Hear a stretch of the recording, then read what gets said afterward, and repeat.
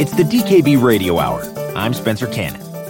This episode is brought to you by an educational grant from Gilead Sciences Incorporated and is accredited by the Postgraduate Institute for Medicine. Welcome to part 2 of our series on the diagnosis, prevention, and treatment of HIV. In part 1, we talked with experts about the link between HIV and substance abuse. Doctors Treisman and Brady, speaking from the 2017 American Society of Addiction Medicine, or ASAM conference in New Orleans, highlighted the importance of screening and early diagnosis in high-risk patients. We also discussed PrEP, a new tool to help prevent HIV infection in some people with high-risk behaviors. In part 2, we will discuss approaches to the treatment of HIV infection. Novel agents and regimens continue to be developed. These new therapies have changed HIV infection from a death sentence to a manageable chronic disease for most patients. But successful treatment depends on close collaboration between addiction specialists and other healthcare providers to promote patient adherence and minimize risk for adverse events. On our show today, bringing the science of HIV treatment to the addiction medicine setting. To receive CME or CEU credit, visit www.starthiv.dkbmed.com. Although HIV infection cannot yet be cured, most people who are infected with the virus and receive appropriate medical care can now expect to live many, many years. Getting there can be challenging for some patients, especially those with a history of substance abuse. To illustrate some of these challenges, we turn to Dr. Treisman. In part 1 of this series, Dr. Treisman introduced Jason, a young man with a history of opioid addiction. From ASAM, Dr. Treisman continues Jason's story. Jason was, when we last saw him, off to medical school, finished medical school, did very well, but while in medical school, he met the girl, the one. He was several years older than the other student, and in his second year of medical school, he met a girl, we'll call her Alice, who he thought was the perfect girl, and he got serious about her. And as he was getting serious about her, he went to the doctor and said, I want to be tested for everything. I did inject some drugs, and I want to make sure that there isn't anything I have to worry about. Also, I had many sex partners as an undergraduate. I always used safe sex, but I want to make sure. And he was shocked to find out that he was HIV infected. He was mortified by this, and it really shook his world up. He went to see his doctor. He talked about various options. He got on HIV therapy, and his HIV therapy contained a drug called efavirenz, and on efavirenz, he got quite depressed. He also was terrified that he had given his girlfriend HIV. Now, he had been using condoms with her because, as he described it, he always used condoms because he didn't want anybody pregnant, and he didn't want anybody to say that he'd gotten them pregnant and have trouble. And so he was in a habit of using condoms and always had. But here he was, HIV infected. He immediately went and told his girlfriend with the help of his doctor, and she got tested, and she was negative. This was a relief. He was also negative for hepatitis C. So he was very frightened about passing his HIV onto his girlfriend, very frightened about how he was going to live with HIV, and it didn't help that he got quite depressed, became much more negative about things. Luckily, his doctor recognized his depression and helped him change medication so that his depression got better. But he was worried about Alice getting infected. He didn't want to have sex with her and get her infected. They were going to continue to use condoms. And he decided that he would get PrEP for her. And she talked about PrEP with the doctors. And she decided that a reasonable thing would be for her to go on PrEP, even though he was undetectable. So he remained undetectable, and she got PrEP. Now, one of the interesting things was that he expected her to leave him, and she was very responsive to his being honest with her, being concerned about her. And quite remarkably, it probably really improved their relationship rather than hurting it. She knew quite a bit about HIV by the end of the conversation, knew that he would probably have a normal lifespan, and knew that he could take care of himself and be healthy, and also that they could have kids, they could have a normal life together. And so she was very enthusiastic about the fact that he'd been honest with her immediately, that he'd tried to protect her from getting HIV, and that he'd used condoms, but also that he was taking his medicines and undetectable. So their relationship continued, and actually they continued to thrive. Like many people who share needles, Jason became infected with HIV. but he only discovered his condition years later after he had successfully quit using opioids. Fortunately, Jason had always used safe sexual practices. If he had not, he could have contributed to the spread of HIV. His story highlights the importance of screening patients with risk factors for HIV, including people who use injection drugs. Once he was diagnosed, Jason started a guideline-directed therapy, which had some side effects that required a change in therapy. Side effects are one of the key issues in the management of HIV. To tell us more about current issues in HIV care, we return to Dr. Treisman from the ASAM stage.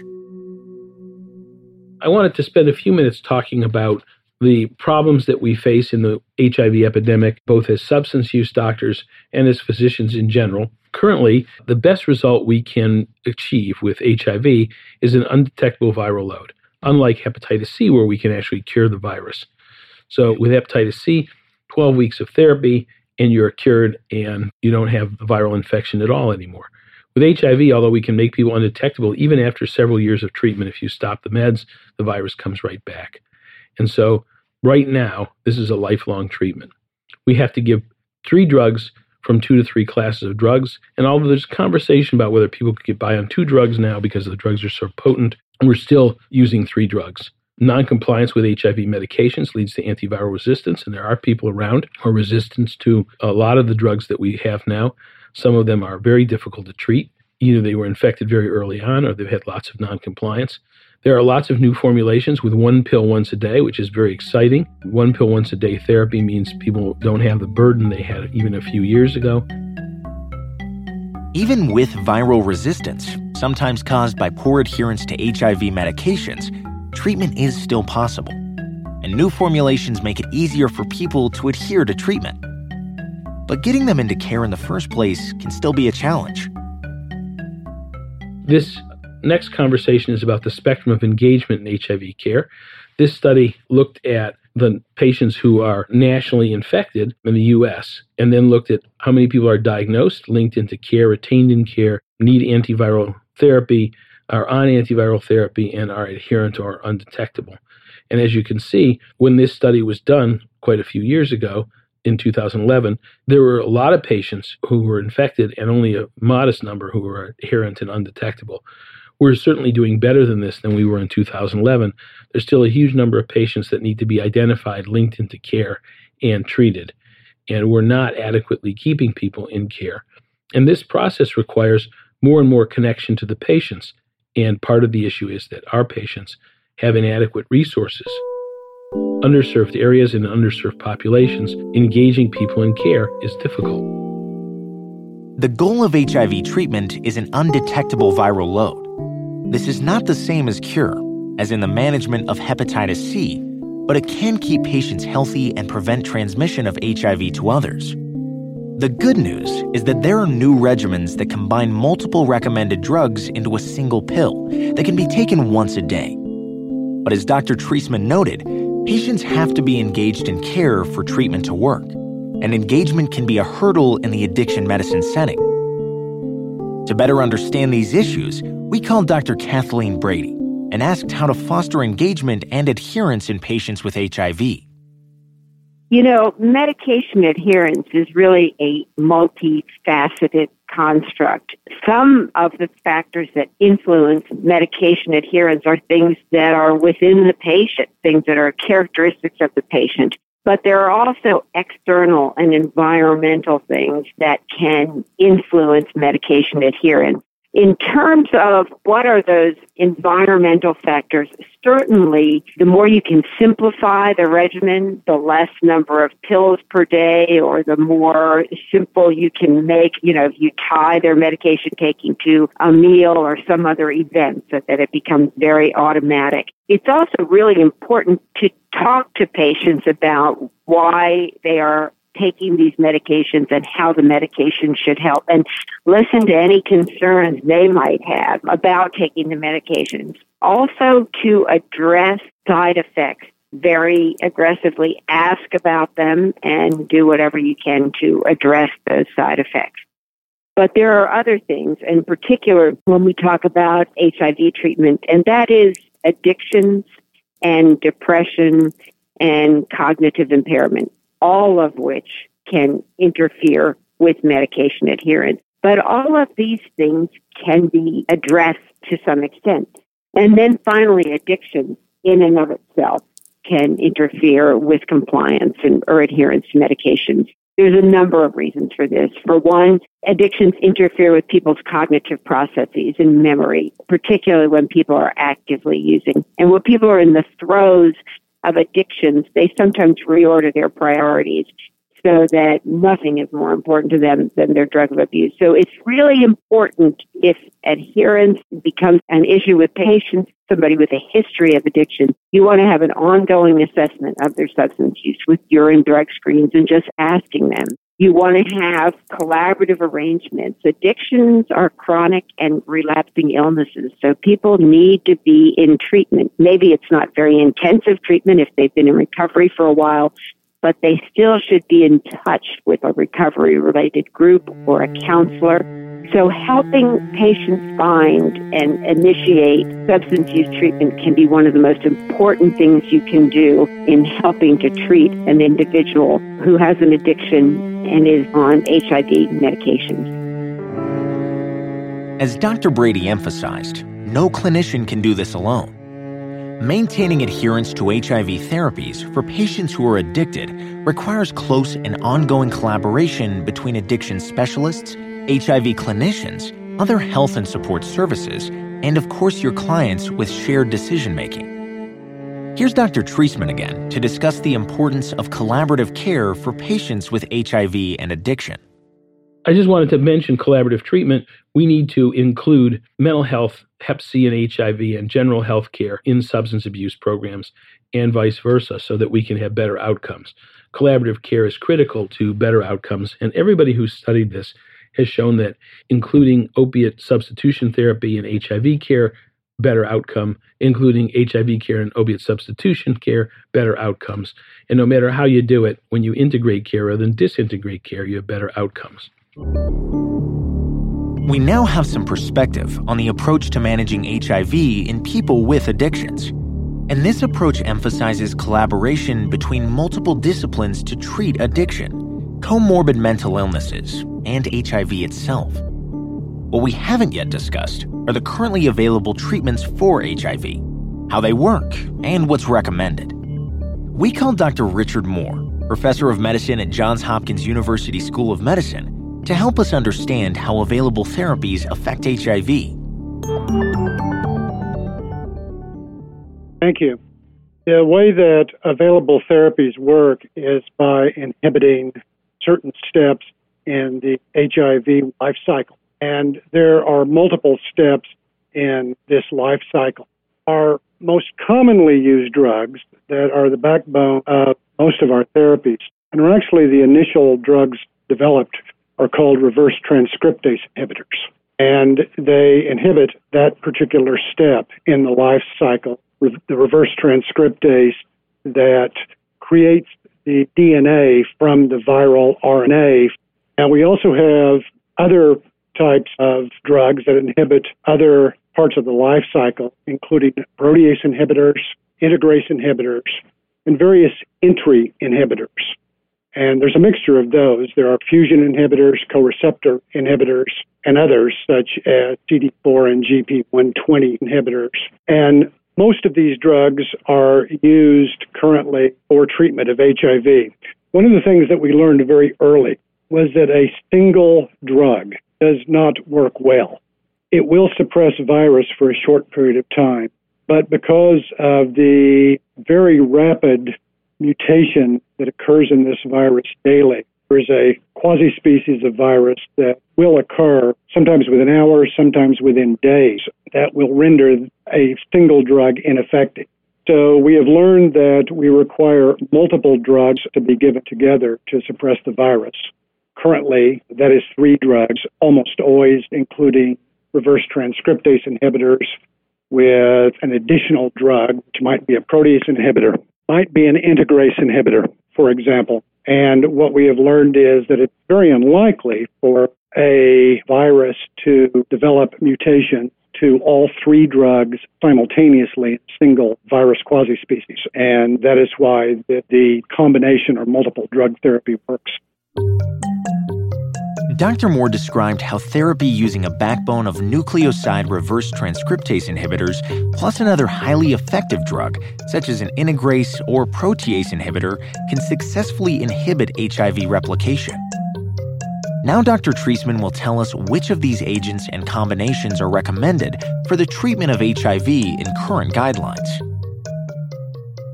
Current treatment recommendations are 2 nucleosides, 2 nukes, reverse transcriptase inhibitors, as a backbone, and then a third highly effective drug. These guidelines are the NIH guidelines. So what we have here is tenofovir and FTC in a fixed dose combination, tenofovir alfenamide, TAF, and FTC, and then abacavir lamivudine, which is only used for certain patients but is a very effective combination as well.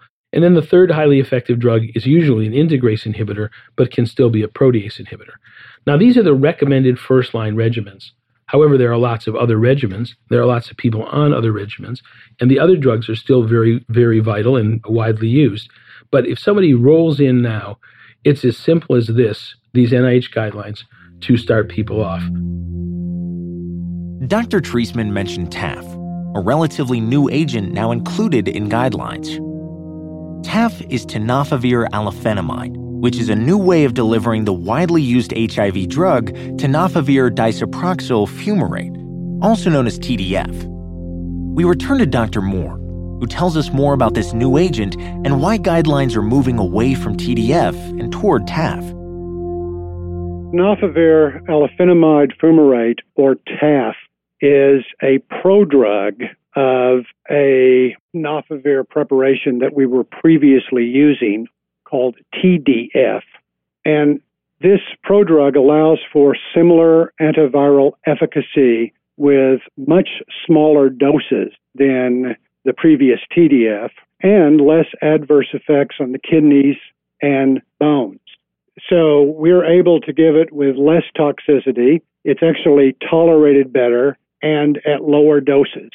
And that has caused it to be a very attractive drug to be used in combination therapy for the treatment of HIV. Currently, it is only approved for treatment of HIV. It is not currently available for PrEP, for example, as there are still questions about whether there are adequate tissue levels for that purpose.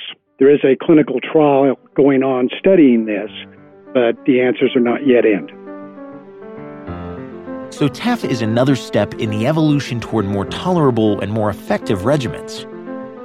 Another major step along this path was the development of one-pill, once-a-day regimens that contain recommended combinations of agents.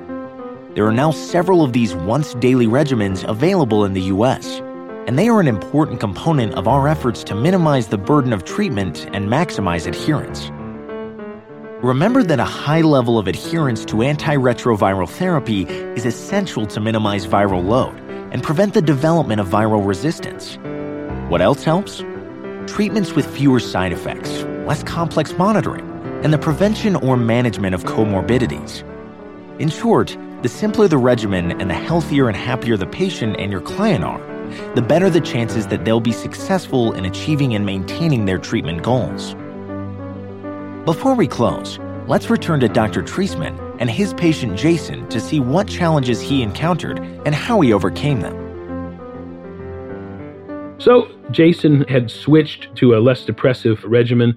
His reaction to efavirenz with a depressive result had gone away. He was doing very well and was sailing along, but he suddenly found out that he had to have a surgery. And the surgery was a cyst removal. It wasn't going to be huge, but it could get into his peritoneum. And he was quite worried about pain, but also quite worried about opiates. He and his girlfriend went to the doctor. He told her that if he were given oxy, it would be dangerous. His doctor talked to him about opiates and careful monitoring.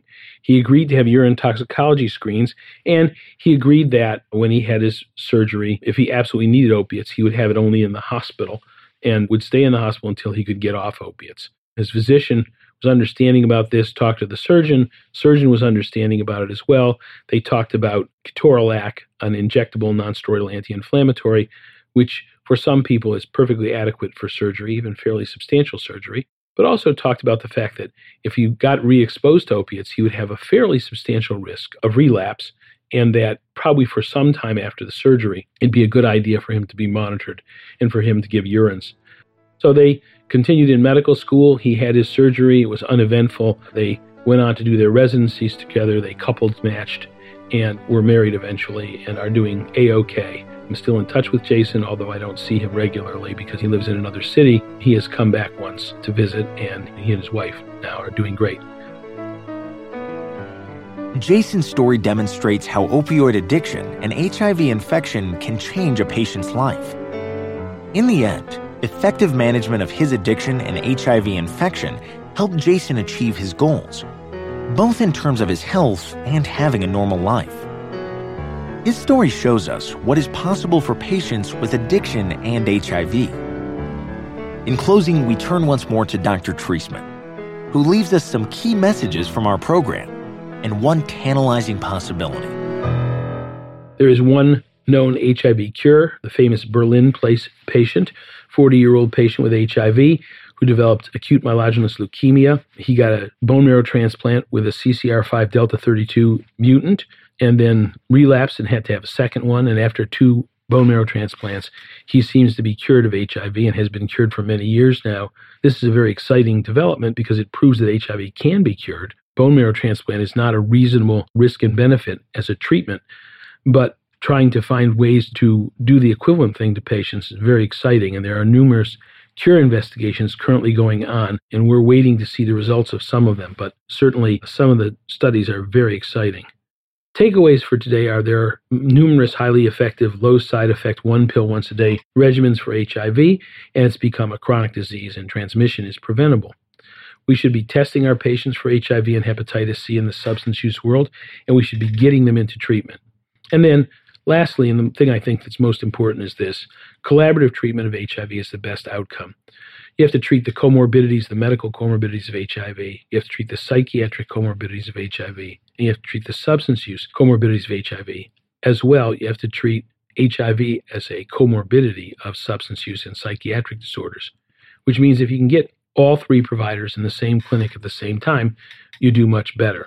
If you can't do that, if you're in an environment where you can't do that, one of the questions people always ask is, what can I do? Well, you can develop a virtual version of that. You can make collaborative relationships with people in other treatment programs around your area. So HIV providers can collaborate with substance use providers, can collaborate with mental health providers, and you can improve the outcome for patients by being able to shuttle them back and forth between people who are working together to try to get the patient better. That seems to have the best outcomes. So although I want you all to fight and press for more integrated treatment and less disintegrated treatment, get rid of carve-outs, put mental health and substance abuse treatment back into the general clinic, I also want you to be able to work with what we have realistically right now, which is to create virtual versions of collaborative care. We hope you've enjoyed this episode of the DKB Radio Hour. Please join us for future episodes of the Radio Hour when we discuss HIV and other topics. To receive CME or CEU credit, take the post-test at www.starthiv.dkbmed.com. I'm host Spencer Cannon, thanking you for your time.